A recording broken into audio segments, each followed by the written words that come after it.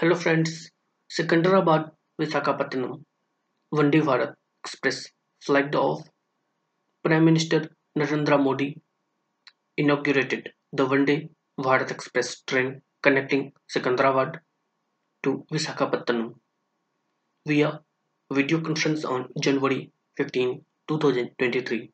This train is the eighth Vande Bharat Express to be introduced by the Indian Railways. It is the first train connecting the two Telugu-speaking states of Telangana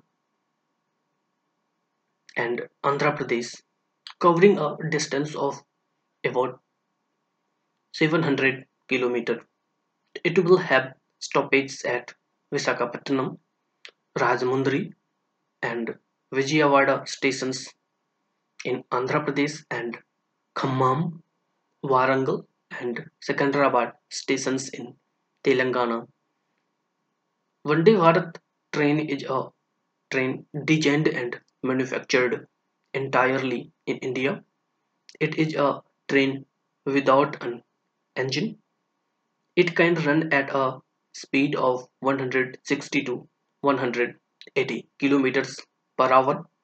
The first Vande Bharat Express train was run between New Delhi and Varanasi on February 15, 2019.